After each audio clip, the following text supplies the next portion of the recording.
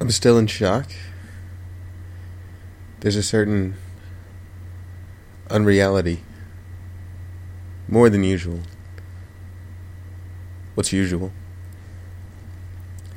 This is the world's last podcast. I'm probably still in shock.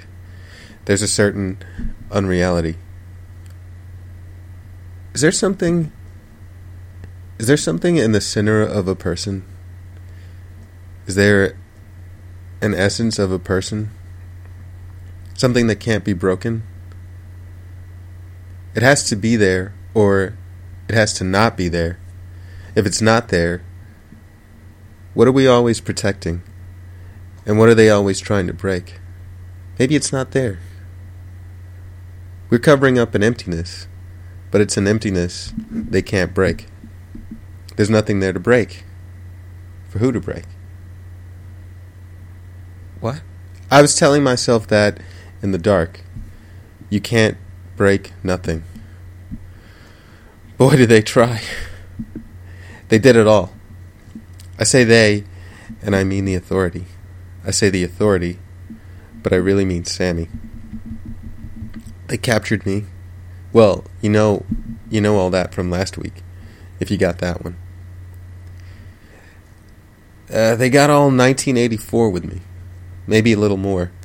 1984 was a book. It was about a totalitarian government.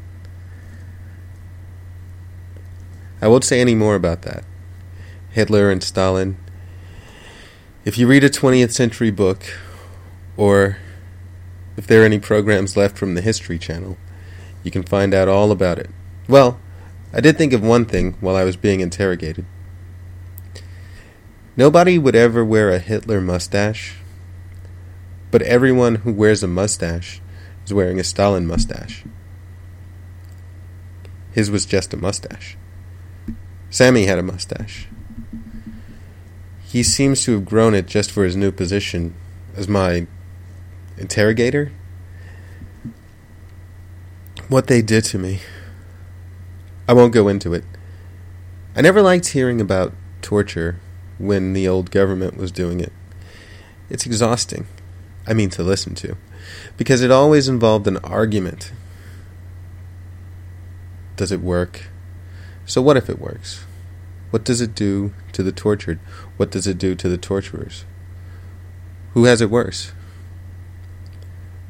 My answers were probably no. Exactly. It destroys them. It corrupts them. And I'm not sure. But someone was always trying to convince me of something else. It was very important to some people that some other people got tortured. I don't just mean the government and journalists, although they loved it, and some movie makers. I'm talking about ordinary people. People who probably had no interest in it. I mean, what could a car dealer do with information obtained by torture? My most pro-torture friend had a car dealership. He would talk your ear off about how great it was. I mean, how great torture was, not how great his dealership was, although you didn't want to get him started on that either. Still, he never convinced me that torture was a good idea, and maybe that showed a lack of growth on my part. The argument was exhausting, and so were the descriptions. It could feel pornographic. I'm not saying the authority did anything sexual, nor am I not saying it wasn't sexual. But I always thought the blow-by-blow, not to mention the pictures, I always thought that the pro-torture people, they could be enjoying that. If you're against torture, A description isn't going to make you any more against it. The reason you're against it is because you already think it's terrible. And you've probably already heard about it in fiction. I mentioned 1984. Besides the Gospels, that was by far the most popular book that described torture. It's a very strange book. Well, I mean, it was strange that they made us read it in school when we were like 12. It was about a man who got tortured by his government and comes away from that loving the head of state. Really? I don't know who it was for. Seems like a fantasy novel for control freaks. It lets them think they really can control a person inside and out. Well, the authority... they couldn't have been trying to get information from me. I didn't know what the underground was up to. I still don't. I don't even know where it is. Except that it's not actually underground. I grew up around LA, and all the neighborhoods around LA look the same to me. Am I in Downey or am I in Lakewood? What's the main street in Gardena? Where's the city hall in Hawthorne? This is what Inglewood looks like? I'm near a strip mall. Come meet me. I'm near a strip mall. Sorry, I did reveal that the underground was near a strip mall. Was there anything special about it? It had a donut shop. What was it called? It just said donuts. Was there a nail place? There was a hair and nail place, and so on. They didn't really want information. They wanted me to turn in some way. They wanted me to say that the authority is good, which I did immediately, repeatedly. I practiced saying it. I said it over and over to myself in the dark. I really wanted to believe it. That's when I ran into the same old problem. I couldn't really believe it.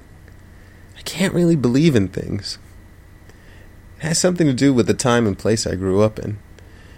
It just wasn't cool to really believe in things. I've never learned how.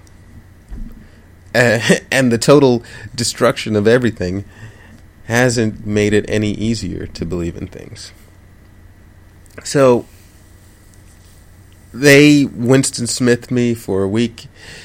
Maybe it takes longer than a week. It didn't work, for them or for me.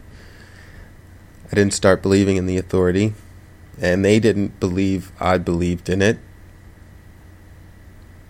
Everyone always said how great George Orwell was, but I don't know. I didn't come away from the experience loving the authority. I certainly didn't grow to love Sammy. He seems like more of a psychopath than ever. If there's a thing inside me that could be broken, it wasn't. That seems about right. When I did read articles about torture, I just wanted to find out what happened to the victims of it. They didn't come away from it loving the U.S. government. Some of them were destroyed mentally, but that's not the same thing. That's not always the same thing.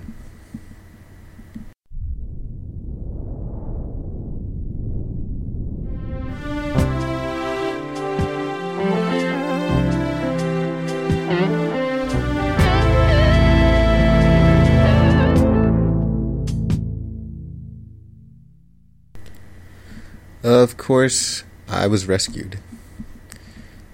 That might be why I still have a mind.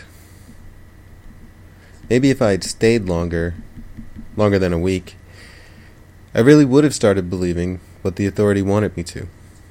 Now I'm kind of curious. I always wondered what it was like to believe things. I guess I'll never know. I was rescued. It wasn't that hard, which I kind of suspected the whole time. One thing to keep in mind in this post-apocalyptic world, when someone points a gun at you, there's a pretty good chance that it's not loaded, or that the bullets don't work, or that the mechanism will jam, or that the person holding it doesn't really know how to aim and probably won't react quickly enough if you just run away. Also, if a fence has a sign on it saying that it's electrified, it might not be electrified. Yes, all of these facts came into play when my friends from the underground